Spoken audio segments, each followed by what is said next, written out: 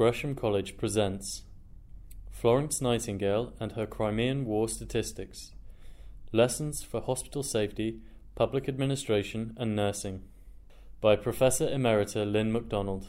Ladies and gentlemen, I am delighted to be with you at Gresham College. Someone who's speaking on Florence Nightingale, as I am, has a lot to say.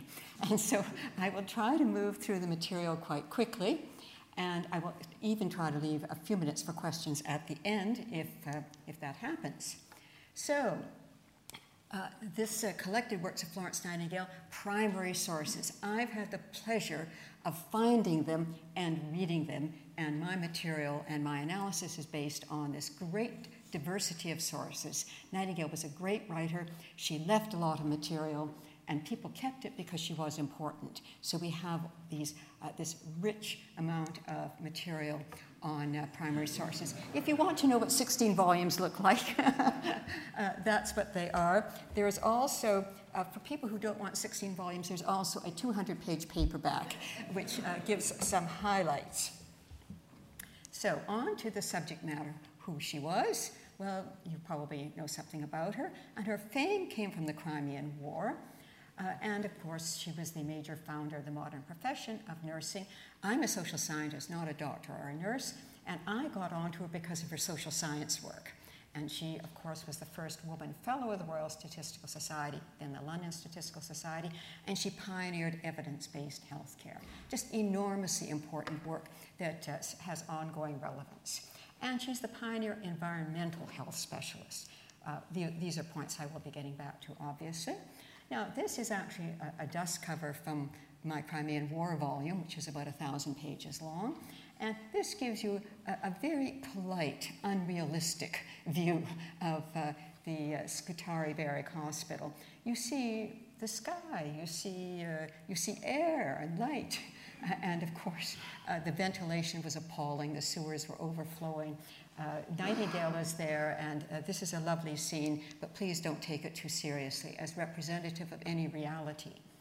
This also is a dust cover in my public health care. Again, you see the lady with the lamp, and that lamp, she did go around carrying a lamp, not quite that kind of a lamp, and she used it. She had a rather humble lamp, but she used it to go through the wards and corridors, not just wards, they were in the corridors at night. And later she had a private soldier who had recovered, who would walk behind her carrying it, so she could write letters from dying soldiers to their families back home. So that lady with the lamp image is very real. But it's what she did in the hospitals. It's what she did to clean them up. The reputation comes from all these wonderful things in these personal contexts, and that reputation that she gained. But it's really what she did with the terrible death rates. Death rates per admissions at London teaching hospitals, that is good hospitals, right? The top hospitals were around 10% when Nightingale opened her school in 1860 at St. Thomas's Hospital. So I'm just giving you that as kind of the background when you see how bad they were in the war hospitals. Well, the civil hospitals were not places you wanted to go either. And in the Crimean War, the hospitals had death rates at 40% and above in the worst period. Horrible, no? British Army death rate in the Crimean War, that's the overall death rate, not just in hospitals, but just among the soldiers who went, was at 22%. Now you think of all the protest about the deaths of American soldiers in the Vietnam War at 2.3%. I think we've had some change in the value of the life of the common soldier since then. Well, Nightingale's role, much of it was spent on cleaning up the hospitals. Feces on the floor, that's the F word in my collected works of Florence Nightingale, comes up quite a bit. It's in the government reports. Getting supplies in, the War Office was terribly badly organized. They hadn't really fought since they beat Napoleon, and so they weren't up to date. Nightingale got laundries established. Well, the laundresses quit because of the horrible smell, and some laundresses got sick from the water would have fleas and lice and feces and vermin and not anything you want to hear about, but that was the reality. And so that's what Nightingale was faced with when she arrived. And the significant changes, she arrived in November of 1854, and it wasn't until the Sanitary Commission arrived in March that really the big changes were brought about.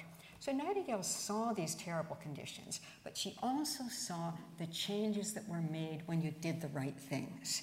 And it was a civilian head, Dr. John Sutherland, educated at Edinburgh, also had some French experience. And his second was Robert Rawlinson, a civil engineer. They were sent out by Lord Palmerston. They were sent out by the civilian government. The Army Medical Department, well, they didn't mind, you know, the high death rates certainly didn't bother them, but they did mind the public, and the Times newspaper published this widely, and in fact, a government fell, the Aberdeen government fell, and the Palmerston government, which took over, and Lord Palmerston, this is always very handy, was a neighbor of the Nightingales in Hampshire. Sewers and drains, massive cleanup. Nuisance inspectors, what do nuisance inspectors inspect? Well, things that kill you, you know, feces, dung, dead rats, you know, all of those things which are quite available.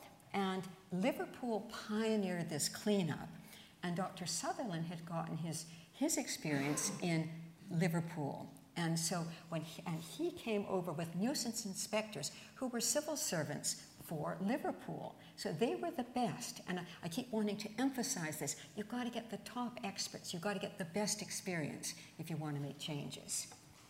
And they pioneered these public health measures. They removed dead horses from the water supply, improved ventilation. And the reports are very detailed about the tons of filth. Filth is the code word for feces. And the number of dead horses that are removed. And they moved the burial grounds a little bit further away from the water supply. You know? I mean, it's just, you know, it's really all quite horrible to read. Now, the point I want to make and spend a little bit of time on is that the British Army had these terrible death rates, but they made changes. They made these profound changes, and the French Army did not. The results in the statistics show overwhelming success for the British Army. And so these data come from Jean-Charles Chenu, de la mortalité dans l'armée, and he used British official statistics from the British government, collected by the Army Medical Department, but also the French ones. Now, this very interesting material, and I've got a chart here which I think is really quite fascinating. And you see the British are the redcoats, and you can see the first winter of the war, the British death rate is higher than the French one. French blue over there. Well, the French wanted the war. The French were the instigators of the war. The French had pioneered military medicine. They were better prepared. So we shouldn't be surprised that the death rates were lower for the French army in the first winter. But look at the second, look at that second winter. The British death rates go down to, what, 2.2%. And the French death rates go up. Not quite as high as that first year, but very high. And the significant point is there was no fighting in the second winter of the war. The last battle was on September the 8th of 1855. The peace treaty was signed on March the 30th of 1856. And then the troops and their officers started to go home. So that whole winter, which was a time for a great deal of relaxation because there was no fighting going on, and the British, they cleaned up their camps. Dr. Sutherland and Mr. Rawlinson, they'd cleaned up the hospitals, they cleaned up the camps, they cleaned up Balaclava, they'd done all that kind of work. And so conditions were very much better for the British in that second winter. And so here we have really the classic conditions for a controlled experiment, right? We have the same enemy, Russia, the same area, the same climate, roughly the same distance to get supplies from home. And the British do wonderfully, and the French do terribly. And no coincidence that the French, when they knew how bad their stuff was, and they credited the British government with making changes. The French did. Now, however, these data, which are the basis of this chart, and the data from the previous table, The British data were published by the War Office in 1858, but the French didn't publish their data till 1870. So Nightingale and Sutherland did not know of the comparison in so many numbers, right? I mean, it was well known that the French were doing badly. I mean, you can see the number of burials that go on. They lost doctors. I mean, it was very well known that they had to get the Russians to sign a peace treaty because they were losing their army very badly. That was known. Now, that's the really significant thing. However, this gets interpreted in a variety of ways. And that chart, incidentally, I haven't seen any British historians refer to anything of the sort. They've sort of looked at the British data, but not made the comparisons with France. French statisticians did, but not British.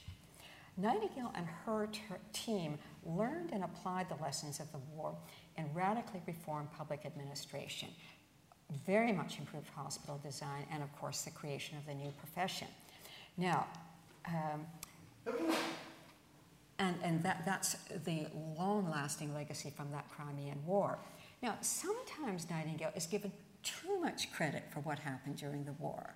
She's treated too positively. You see this from, this is a doctor, you see it sometimes by nurses.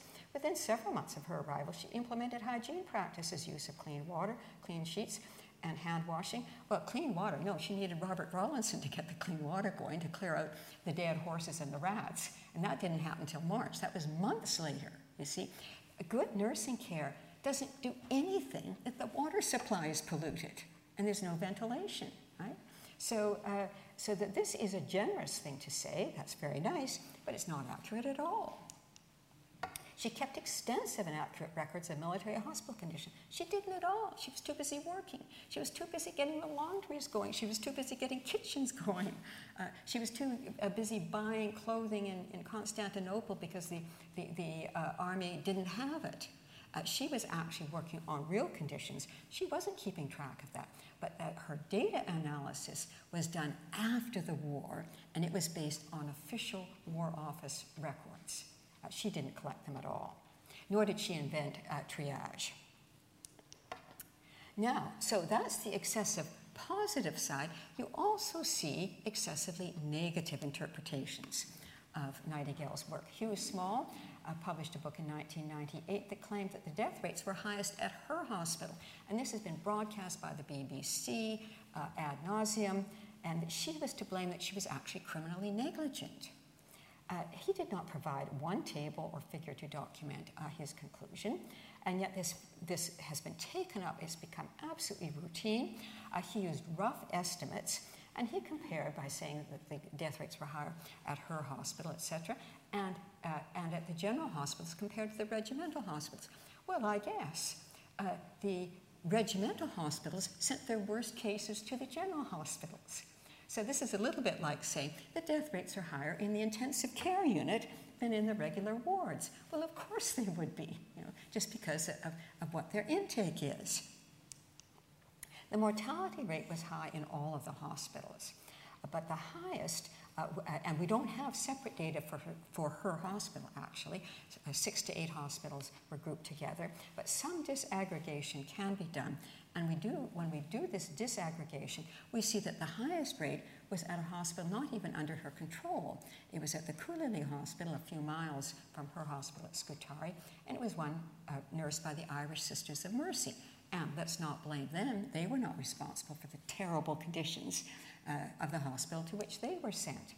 Now, this is a little bit, this is Scutari death rates here. This is by time. I'm hoping I can make sense of this for you.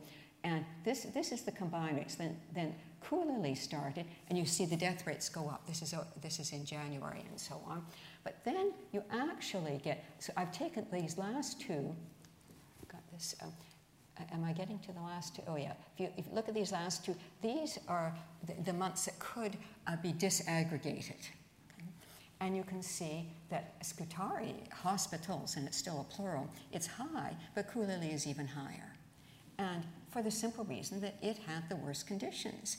And you can read the detailed reports of the nuisance inspectors. The crud they took out of Coolilly was even greater than at the other hospitals. Why the highest? had the worst sanitary conditions, and that's in the reports. It's right in Dr. Sutherland's report. It was well known at the time. A major cleanup was done, and so the death rates went down at Coolally, but still the British government was very glad to give the hospital back to the Turks. It was because it was so bad. Now, so that there are lessons to be learned here. And I suggest what we really need to do is to look at how Nightingale drew the lessons from the Crimean War. You've got to get the science right. You've got to find out what is happening where. You get the best experts in, you get hard data, official data, the best data, none of this, these rough estimates that Hugh Small used, and you review it very rigorously. The decline in death rates was not from nursing care. It required structural change. Sewers and drains especially. Nightingale understood this because she was a very devoted reader of the Belgian statistician Quetelet. Different treatments have but a small influence on the death rate was one of the things that he taught in his Physique Sociale. Administration saves more hospital patients than the best medical science. Nightingale's comments on reading that Physique Sociale. And it was Sidney Herbert became her collaborator on actually improving things after the war based on the analysis done immediately after it. And this is Nightingale's tribute to Sidney Herbert on his death. He died in 1861, not long after. The war ended in 1856, and the Royal Commission and all of those reports were done very soon after. And then there was this intense period of implementation. And this is what, there was a significant change in public administration in the UK. Sidney Herbert was a cabinet minister. He personally chaired the 4 subcommissions recommended by the Royal Commission to bring in actual changes. And so this is Nightingale's tribute to him. And you see, here we get the relevant English male population and what their death rates are by type. And then these are army death rates. This is before the Crimean War. And this is how they were brought down, thanks to the changes made after the Crimean War. It's really quite a staggering difference, although it's not as big as the differences between the British and the French. Knowledge for application. To compare results when neglected the laws of nature, I'm quoting Nightingale, and what we may expect from their observance. You just have to find out the causal relations, and then you can act. Nature is the same everywhere, a lovely constancy of nature, but does not permit her laws to be disregarded with impunity. This, a contribution to the sanitary history of the British Army, is a short paper of 1859 that highlights her 853-page paper. Nightingale thought she was going to die, and she thought, I've got to have something with everybody's names and the dates and who did what and who failed to do what, so that there can be some follow-up on these things. But she also got out the short things, which were quite persuasive, and her famous charts are also in that. Now, at the same time, we're beginning to see, she started to work on surgical outcomes, and progress was made on that. The law of life after operations has not yet been ascertained. Surgical deaths were certainly of the order of 50% were quite routine. This is pre-antiseptic surgery.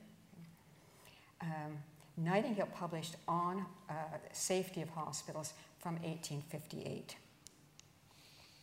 Her hospital defects, she published so much on it. You start with 4 defects, then it goes up to 16 defects. I think you find 28 somewhere, and there's 11 somewhere else.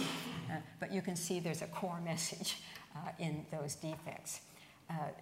Overcrowding, deficiency of ventilation, deficiency of light. That's how it was expressed right back in 1858. And then it goes on and on and on in detail. And here we get in her Notes on Nursing from 1860. This is this famous statement that hand washing is absolutely key. And interestingly enough, here we have a statement from 2004, and I think experts in any country will tell you that hand washing is still the most important thing that can be done to prevent cross-infection.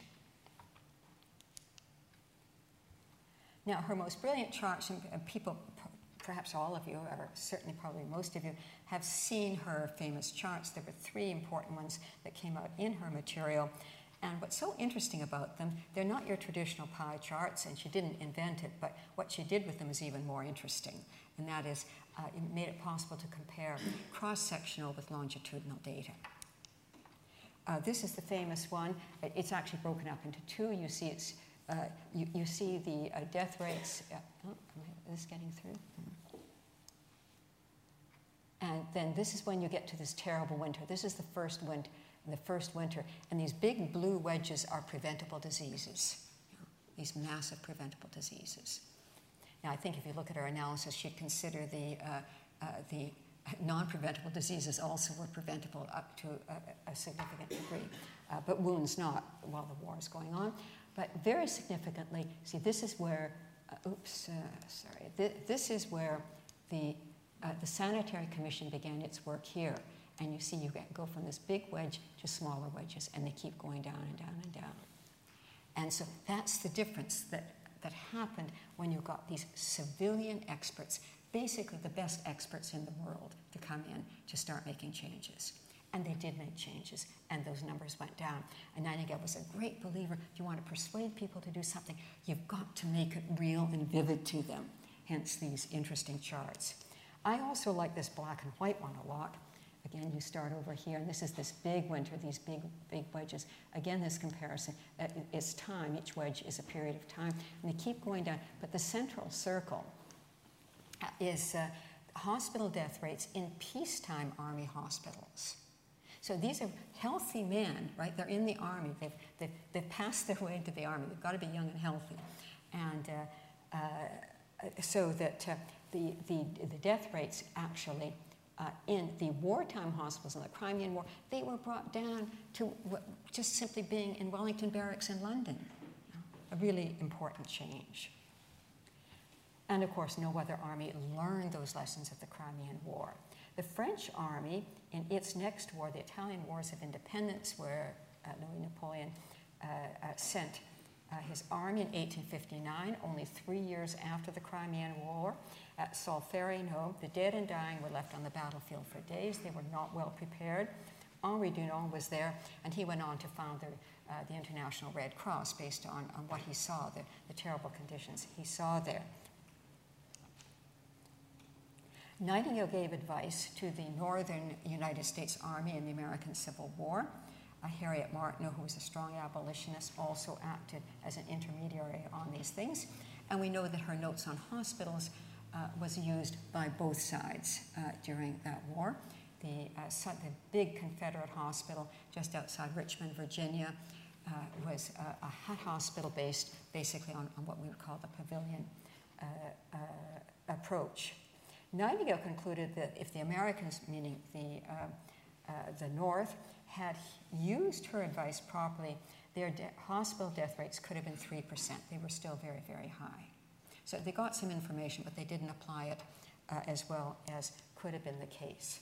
Then the next war after that is the Franco-Prussian War, 1870 to 71. Britain's not in it, but we have the same French army that was in the Crimea, and the French army death rates were 12%, although France declared war, and France had started it. And yet they have these pretty high death rates, not as high as their second winter of the Crimean War, but they're high, right?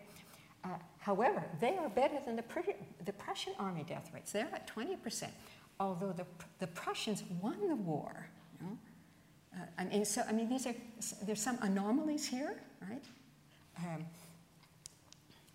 The Prussian doctors also went to Glasgow to see what Joseph Lister was doing in antiseptics, which is interesting. But the British Army did apply those lessons. The British government acted on the comprehensive recommendations of the Official Royal Commission. Nightingale was acting behind it, and of course throttling them all the way to get them to act. This was not easy to get people to implement even the sanest and most comprehensive of recommendations, but she was a very active backroom strategist and lobbyist.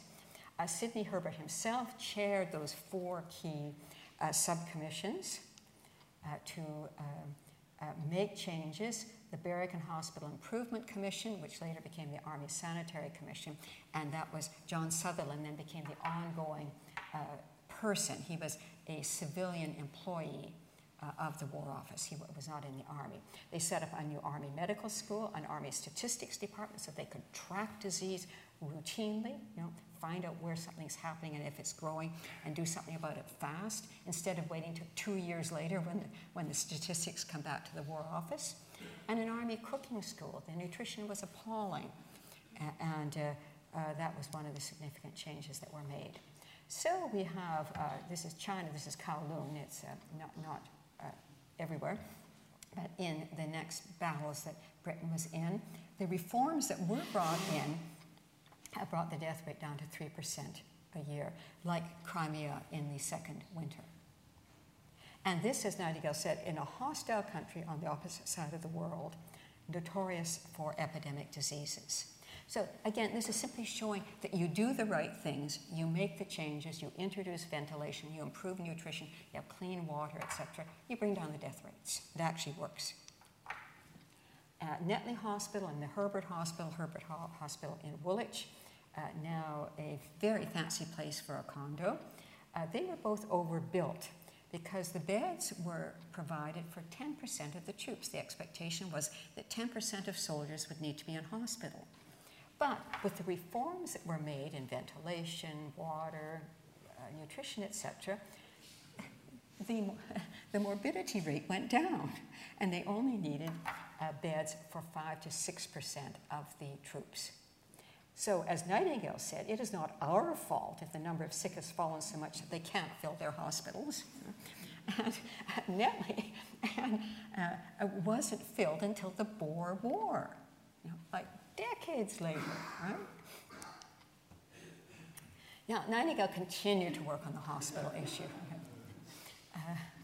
And she did use strong language, which is one reason why we love her. It gets the point across. I know no class of murderers. You see, an ordinary murderer kills 1, 2, maybe 100 if he's really got an automatic rifle. But a hospital architect can kill year after year. Some of these hospitals last 100 years and can keep at it. That's a very proper statement to make. And so Nightingale advised on design, and the new St. Thomas's, when it was built, and the Herbert Hospital in Woolwich, they became model hospitals of the new style, the pavilion style, which had been pioneered by the French. The French were very good at doing these things. And in effect, do people know what these pavilions are? This is like this. You see, you had to have you couldn't have single rooms because there are no electronic devices, no telephones, so the nurse had to be able to see everybody. So you had to have wards of some sort. So this is a long, narrow ward, and there's a bed on each side, and there are windows on each side, so you have cross ventilation. And then you see you've got a garden in between. And that meant that in effect you had maybe like 30 or so, we'll say 30 patients plus doctors and nurses, really vulnerable to cross-infection. Whereas the typical old-style hospital, you would have hundreds of people, long corridor, all the wards ventilating into the corridors. And so this is, in effect, this is before germ theory was articulated, it's in effect reducing the possibility of cross-infection by this new model. Here's another design. This was kind of a standard design for regimental hospitals. And it's simply, again, you get a bed on each side and windows and lots of air around. Hospitals around the world follow this model.